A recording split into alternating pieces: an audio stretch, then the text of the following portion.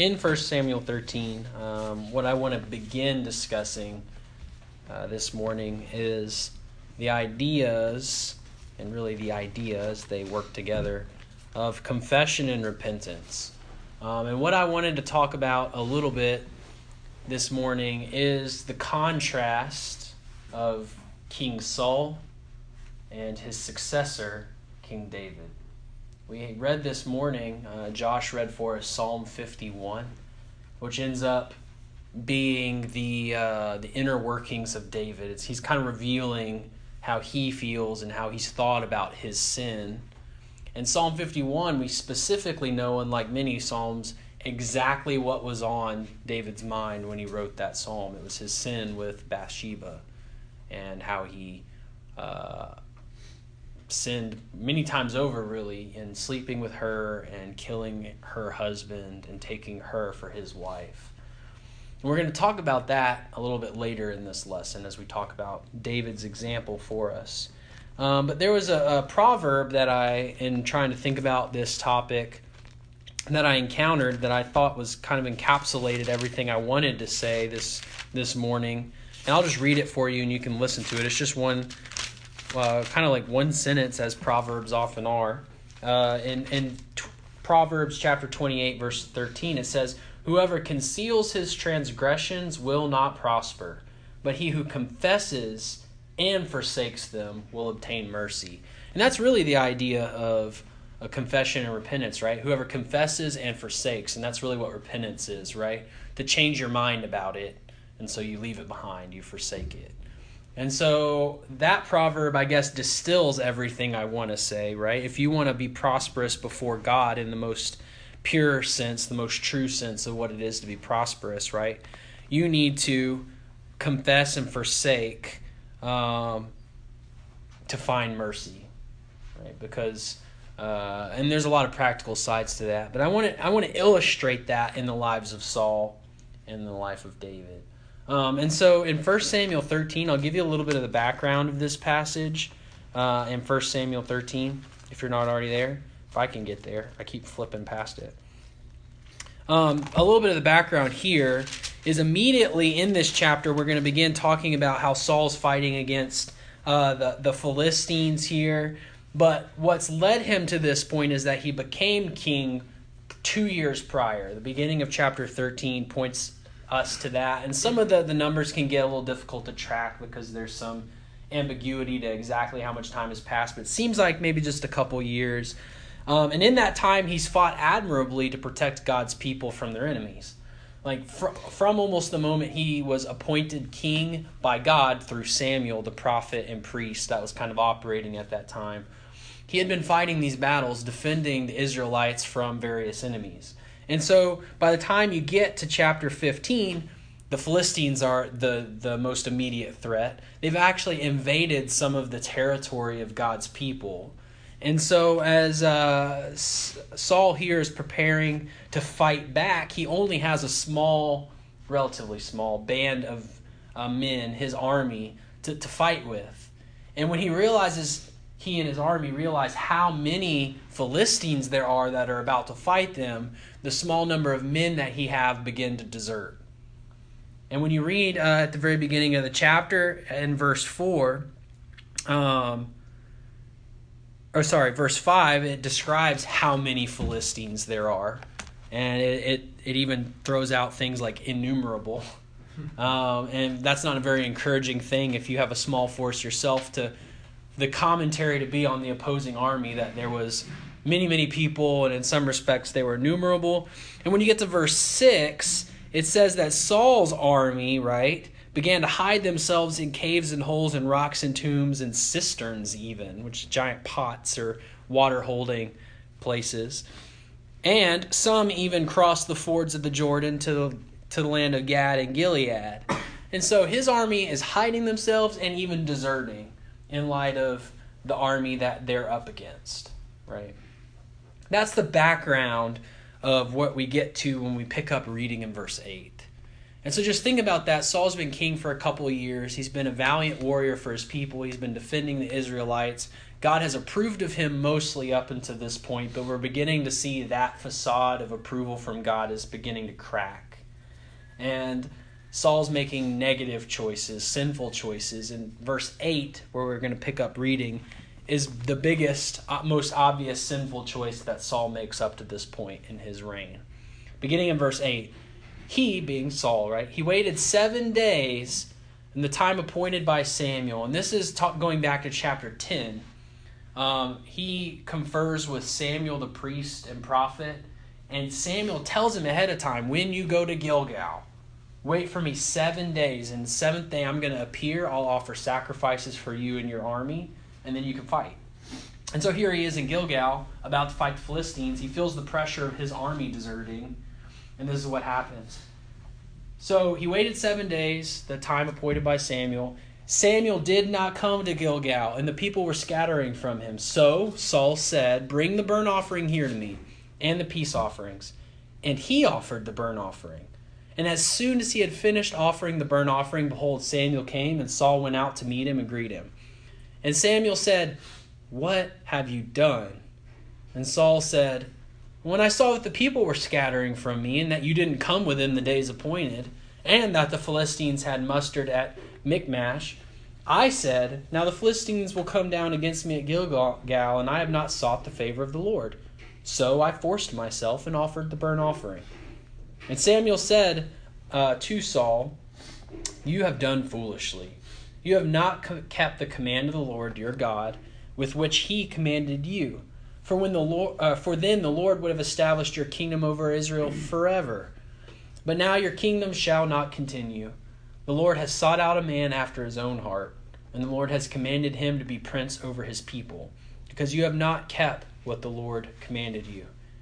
And Samuel arose and went up from Gilgal, and the rest of the people went up after Saul to meet the army, and they went up from Gilgal to Gibeah of Benjamin. So in 1 Samuel chapter 10, you see this conversation originally happened between Saul and Samuel. And here we fast forward a couple chapters, and some time has passed, and Saul's very much aware of the agreement, the commandment, right? He waited the 7 days, but when he started to really feel the pressure of what was around him, like the army was visible and the people could see it, and his own army started feeling that pressure, and they started hiding and running, he started getting a little antsy, right? And so he ends up getting impatient and offering the sacrifice that really a priest only had the authority to offer on their behalf. And specifically, Samuel said, I would be the one to do it. And so in this instance, we have a very plain account of sin on Saul's part. And so as we were talking about confession and repentance this morning, that always relates to sin, right? Like, we confess the sin that we have, the error that we've committed. And in modern terms, right, when you confess, it usually means you're confessing guilt of a crime, right? Like, in the eyes of the land, like, you've broken a law. And so to confess that would be to say, okay, I acknowledge that I have guilt according to this law, right? I'm confessing that. But if you were to then repent, right, the reason these two ideas are joined, that they're really kind of one idea, is to repent is really to agree to not do that anymore, right? So if you break a law, you can confess that. I'm guilty of breaking the law, and I promise that I won't break that law anymore. I'm going to do my best to live in light of and within that law. Right? That's the kind of idea of confession and repentance as far as Atlanta or the United States is concerned, right? And when it comes to God, it's a very similar concept. And so you can't have repentance without confession. Like, what are you changing your mind about? What are you agreeing to change if you never acknowledged a fault in the first place, right? And so you can't get to repentance without the avenue of confession, like realizing the guiltiness of some crime of some fault or sin, right, as the Bible talks about it, an error. You can have confession without actually repenting, right? Like we can see that happen, but you can never have real repentance without confession. So they're tied together, and that's why I wanted to talk about them both in one instance. And so this is Saul's opportunity to do just that. In fact, when Samuel comes to him, he says, "What have you done?" And this is Saul's opportunity to be like, you know what? I didn't do what you told me to do. I've broken that commandment. And that's exactly how Samuel refers to it, right? He refers to it in verse 13. You've done foolishly. You've not kept the command of the Lord. So Saul could have said, you know what?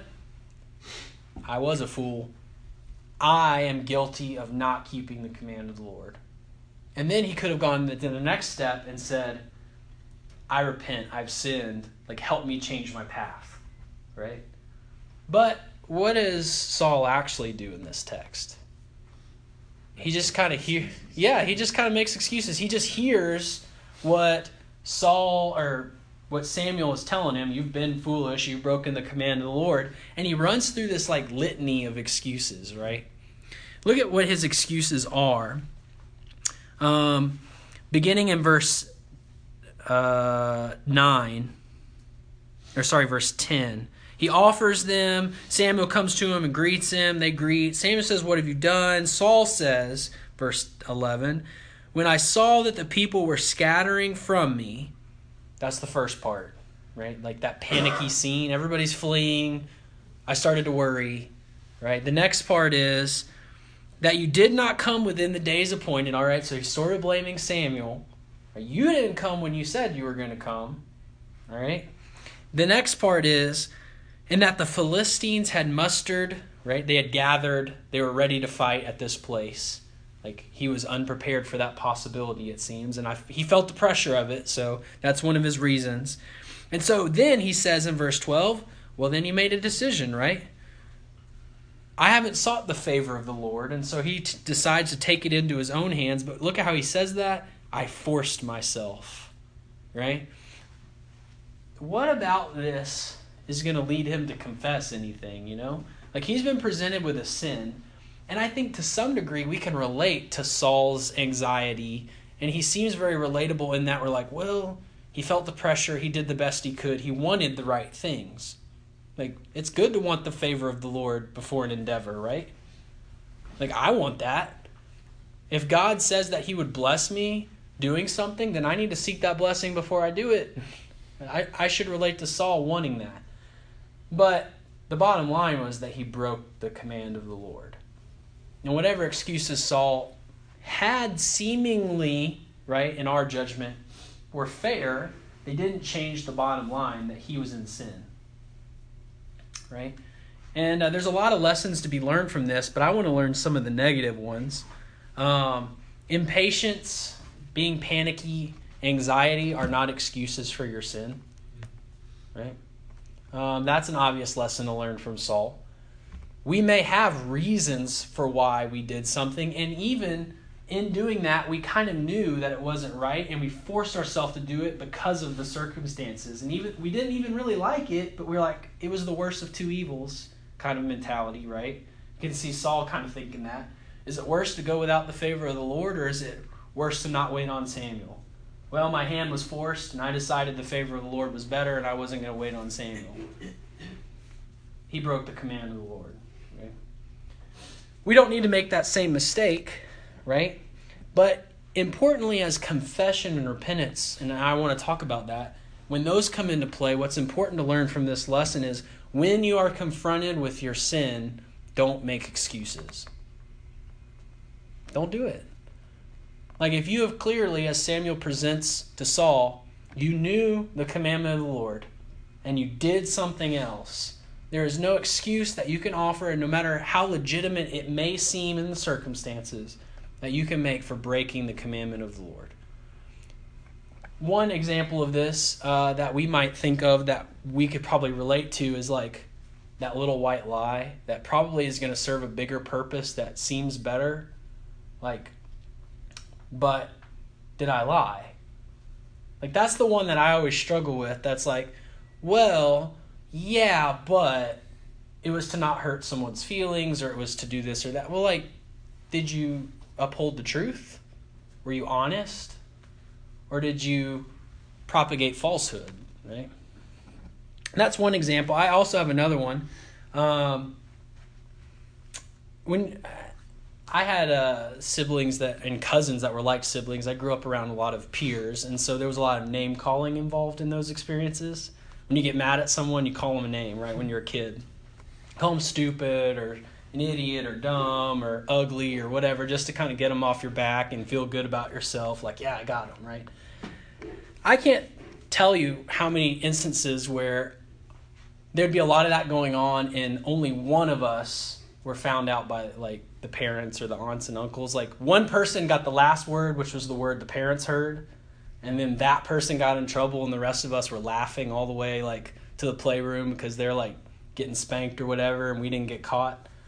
In that scenario, right, when you call your sibling some sort of derogatory name and your parent only hears you, even though you've had an exchange, and they say to you something along the lines of, you need to apologize, and you don't need to do that anymore. I remember as a kid being like, but they called me a name first, right? But they were doing it too. But you didn't see what they did to me, right? That's kind of Saul in this story. Like, you didn't come when you said you were going to come, and you weren't here to see what was going on. The army was mustering, people were fleeing, but. And you know what my parents tended to do, or my aunts and uncles tended to do in that scenario? They didn't see me as being sorry. They didn't see me as confessing or repenting of my error, right? They saw me as rebellious. And that's what Samuel sees in Saul. He doesn't see any confession. He doesn't see any repentance here. And frankly, Saul's not even given that facade. He's just like, I have excuses. And you know what this ends up being? At the end of this, there is no confession. There is no repentance. In fact, all we see at this is silence. Samuel says, God's blessing is actually gone from you. Your kingdom would have endured forever, and now it's not gonna. And do you know what Saul says to that? Nothing. We don't have any record of him saying anything else in this conversation. If someone comes to you with sin, and you act like Saul and you try to defend it, the only thing that's left for you is silence. There is no other. If you're not going to confess and repent, that's your only avenue, is just to move on. And that's what Saul does, unfortunately. And so we need to be ready to learn from the mistake of Saul. This should have been his moment to confess his sin and to repent of it. And really, we see that attitude just leads to moving on. Just whatever, Samuel. And he goes and does his thing. The next story here in Saul's life is in chapter 15.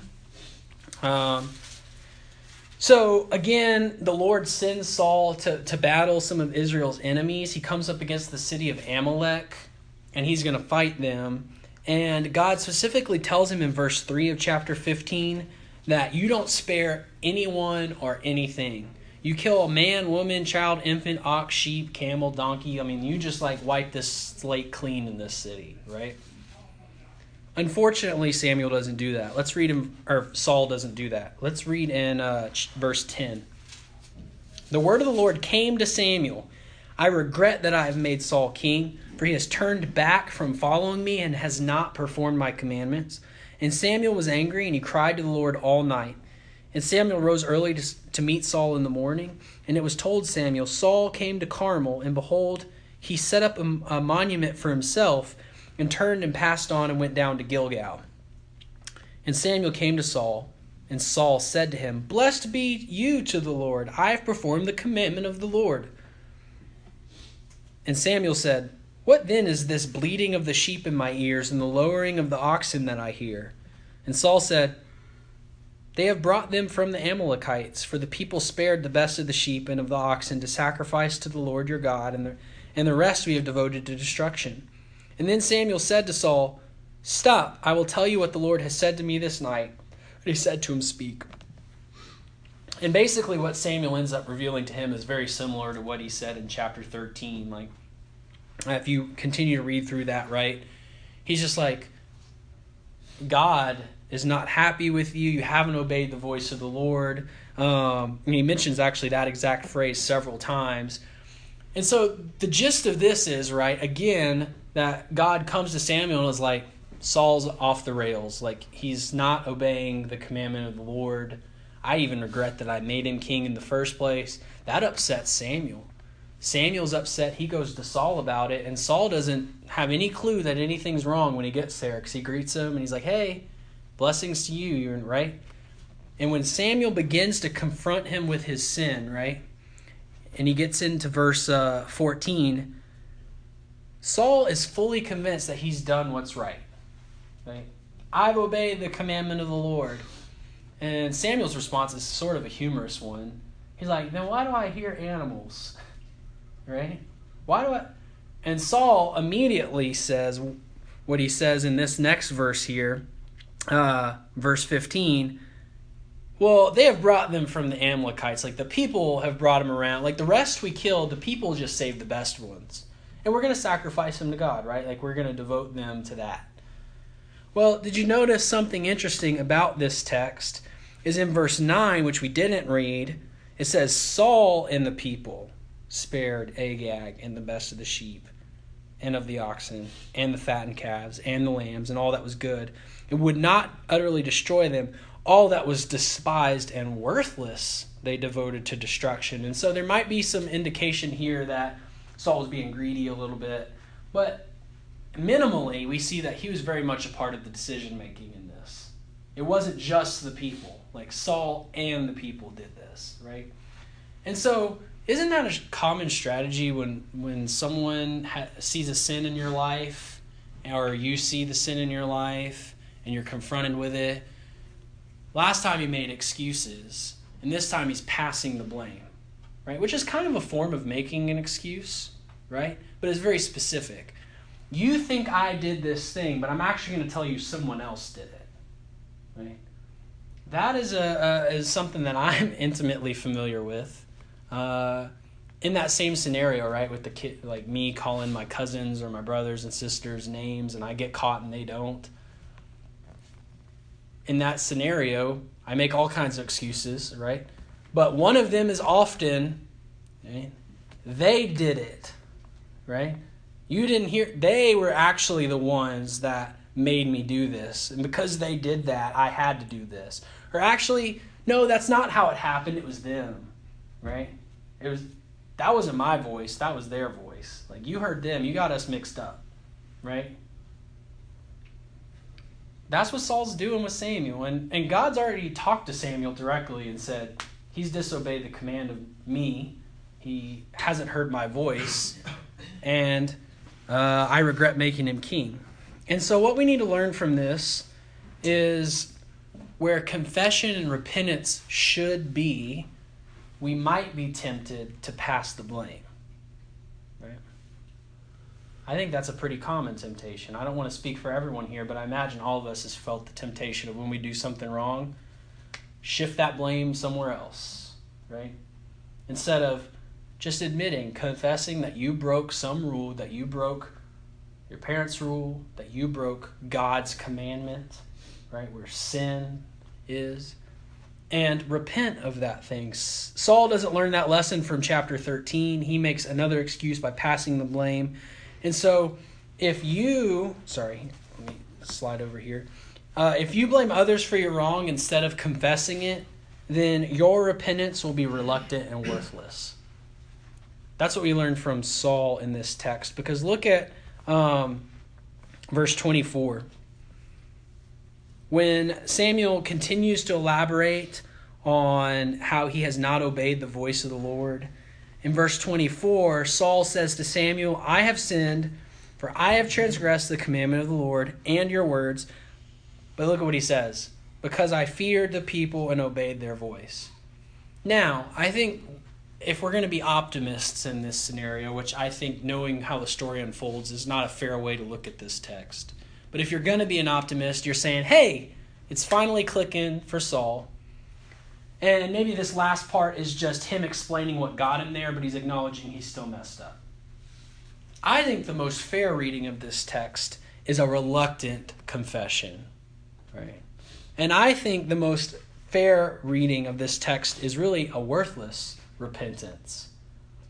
I think this is an allusion to him still holding on to that he's really not at blame. Look, I've done something wrong, but I did it because the people. Right?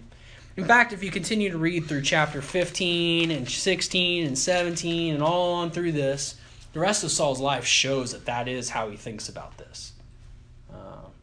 His life bears no fruit of repentance. His life bears no continued confession of these sins. It reveals no change in his heart. He keeps going down the sorry path that he's on. And so what I would learn from this is that if we only confess our wrong when to avoid consequences, that's the kind of confession that we have. Shallow, meaningless, short-term, and it's not true, and it certainly won't produce true repentance, right? He tries to shift the blame. There's a lesson there. And then when Samuel really hits home again his sin in verse 24, he's like, oh, right, there's going to be repercussion for it. I won't have the kingdom, and God's blessing won't be on me, and all of these things. So you know what? I've sinned because the people forced me kind of to. Well, if I confess my sin and I repent of my sin purely to avoid the consequences of my sin, to avoid any immediate hurt or loss, then that confession and that repentance is not real, is not true. It's shallow. And God's going to see it like that. Continuing with the example of calling my siblings names and being caught, if I were to say, I apologize that my brother made me call him stupid, my parents would be like, nope, go back in that room. I'm coming back in 10 more minutes and we're going to try this again, right? They'd be like, you're not sorry. Like, you're still blaming them, basically. And in that's what Saul did. And then after Samuel came back to him again with the repercussions of his sin, and he finally says, you know what, I did wrong. That would be like me after my parents ground me for not apologizing and being sorry the first time, right? That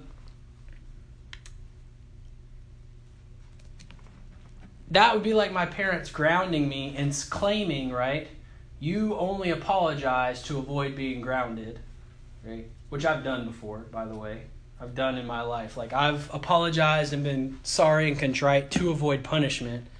And more often than not, my parents are able to see through that, right? Don't you think God's able to see through that kind of stuff? I mean, my parents didn't always get it right, but God's always going to be able to sort through that, right? We need to learn the lesson of Saul. And we need to, when we're confronted with our sin, just confess it. Like, say, hey, I did break the commandment of the Lord. You have no gain in doing otherwise. There is nothing to be gained by refusing to acknowledge the fact. Right? God knows what's happened. God sees exactly, very clearly what has gone on. He knows your motivation. So you might as well humble yourself and commit and confess to the sin that you've had and repent of that. Commit to not doing it again. Changing your mind about that thing and leaving it. Go to 2 Samuel chapter 12. We're going to look at David's positive example. So Saul was a negative example. He showed us what it means to make excuses. He showed us what it looks like when you refuse to confess and repent and you shift the blame. He showed us what it looks like when you refuse, or you only confess and repent when you realize that the negative consequences are going to be big enough to bother you, right? But in 2 Samuel chapter 12, we look at what David's sin does to him and how an honest heart, a godly heart, responds to sin. Okay. So in 2 Samuel chapter 12, the background here is, of course, David saw a beautiful woman bathing on the rooftop. We find out later her name's Bathsheba. He sends for her. When she comes, he sleeps with her. Finds out that she gets pregnant from them sleeping together. she's married, so that's a problem. And so the way he deals with this is, instead of confessing and repenting his sin at that moment, it seems like he's just so lost in this whole endeavor that he decides having her husband killed is the best way to go about it. After he was too noble to sleep with her himself, being a man in the army on duty, he couldn't cover it up that way, so he ends up having him killed.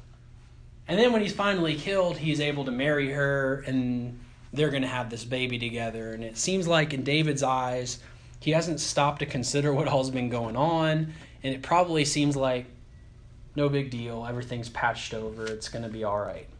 And so, just in the same role that Samuel was in for Saul, Nathan comes to David. And he is a prophet of God. And it says this, beginning in verse 1. And the Lord sent Nathan to David, and he came to him and said, There were 2 men in a certain city, the one rich and the other poor. The rich man had very many flocks and herds, but the poor man had nothing but one little ewe lamb, which he had bought.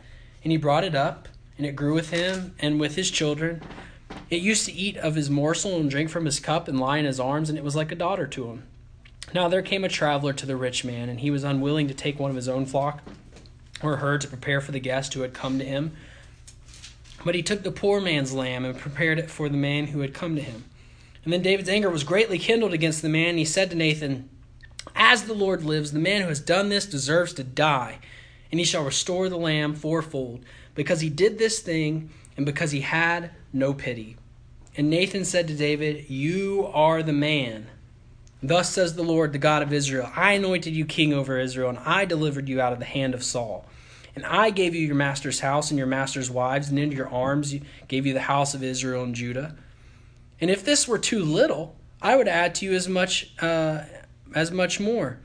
Why have you despised the word of the Lord, to do what is evil in his sight? You struck down Uriah the Hittite with the sword, and have taken his wife to be your wife, and have killed him with the sword of the Ammonites.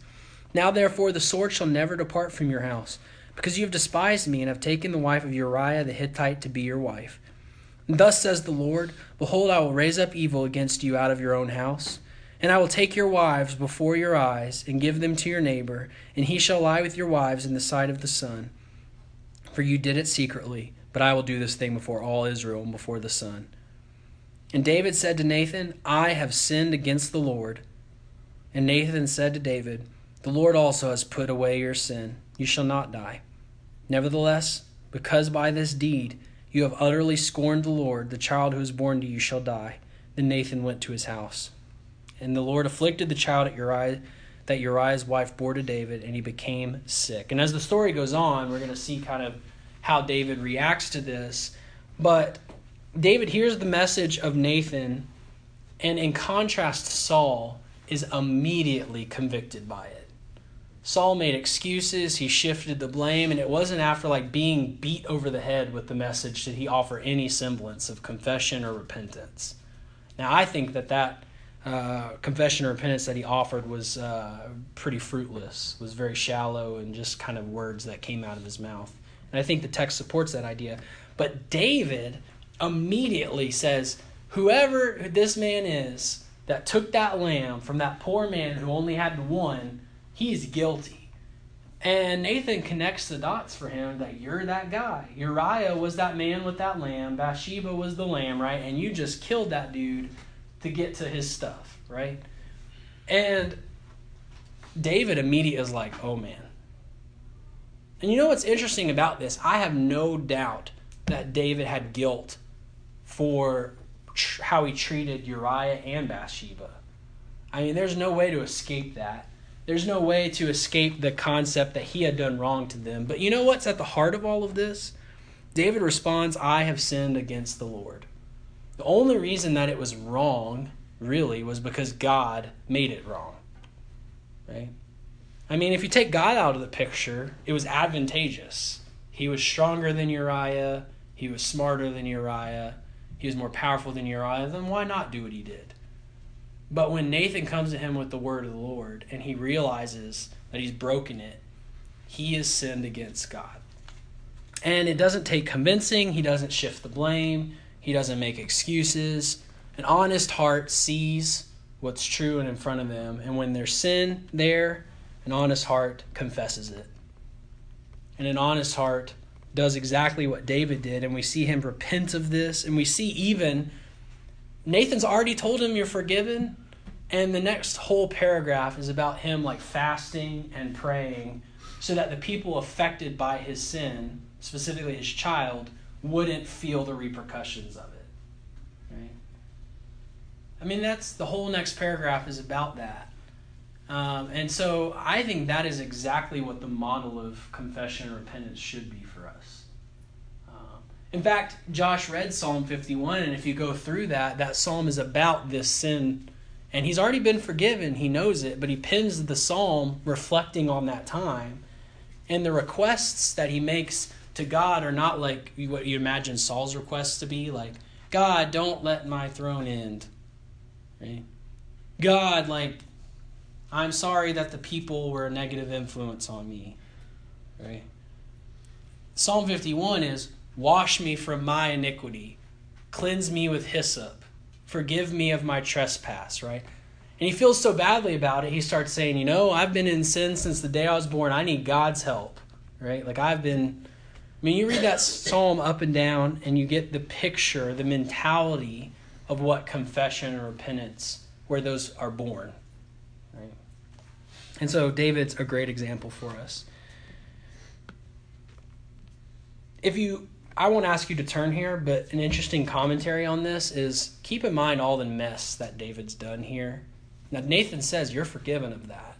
There's still consequences that he deals with, but as far as the sin being held against him, he's forgiven.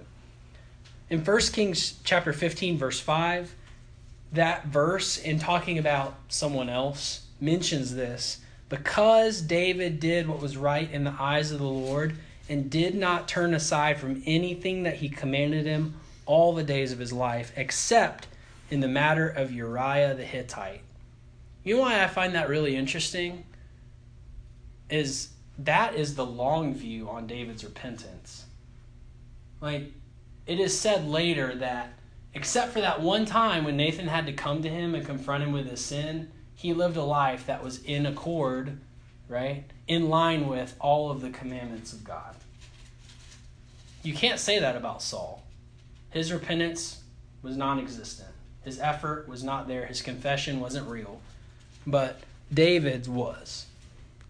David had this moment where he was confronted with his sin and used his confession and repentance to propel him towards the commandments for the rest of his life. And so I think as we consider our own repentance and confession, we don't need to make the mistakes that Saul made. We don't need to make excuses. We don't need to shift the blame. We don't need to just try to avoid consequences. We need to manifest the spirit that David showed to us, Psalm 51. We need to manifest the actions in this confession, in this prayer, in this repentance. And it needs to be a long-term thing. Obviously, none of us are perfect. Romans 3, right? All have sinned and fallen short of the glory of God. But that is the reason why we confess and we repent. That reality is the thing that propels us towards these, not away from them. Right?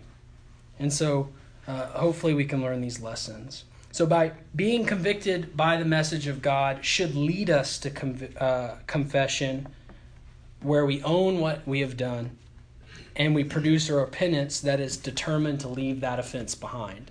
Right? And so finally, as we're wrapping up here, any instance that I can think of in my life where I produced the heart and the action that David did as a kid, my parents were always very merciful to me. If I responded even remotely like this, my parents usually didn't even punish me. They were like, you kind of punished yourself enough. That was more of Kirby's arena. She was kind of a very tender person, and so if they were upset with her at all, she would just break down. And so usually they didn't have to punish her as much, right? That's what God's offering. If you will break yourself down, right? That's the idea of humility. You break yourself down and you confess and you repent. God doesn't have to do the things that he doesn't want to do with you, right? And so hopefully we can learn that lesson. So finally, as we wrap this up, the application, right, is God sent Jesus into this world to be Samuel, to be Nathan, right? to show us the sin, to convict us of that sin, not to judge us and to drag us away, right? There's plenty of verses that tell us he came to convict us of that sin, but also to heal us of it, to forgive us of it. And so our choice, just like Saul and David, when Jesus convicts us of this sin, is what do we do with that? Do we act like Saul or do we act like David? Okay. And so there's plenty of texts that talk about this. God commands us to live a life of confession. You need to be confessing your sins to God, 1 John chapter 1, verse 9.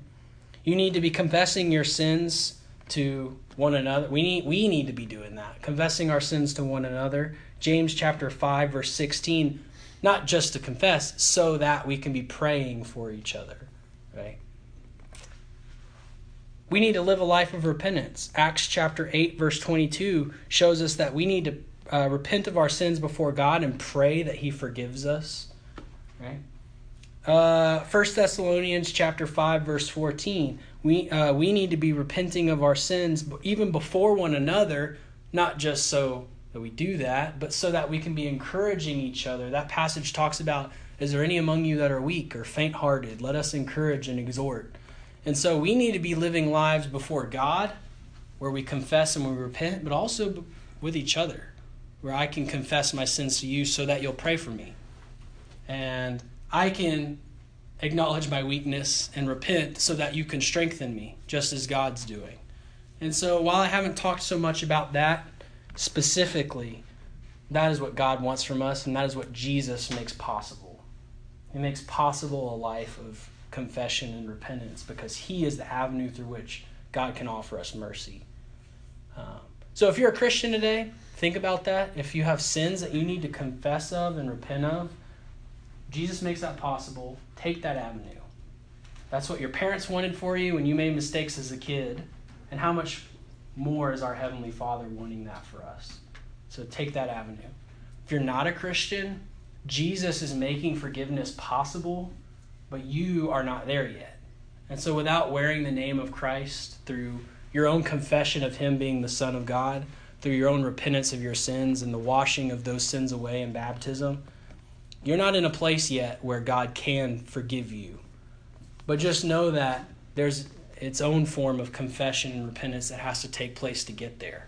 And that's admitting Jesus is your way and repenting of the life that you used to have.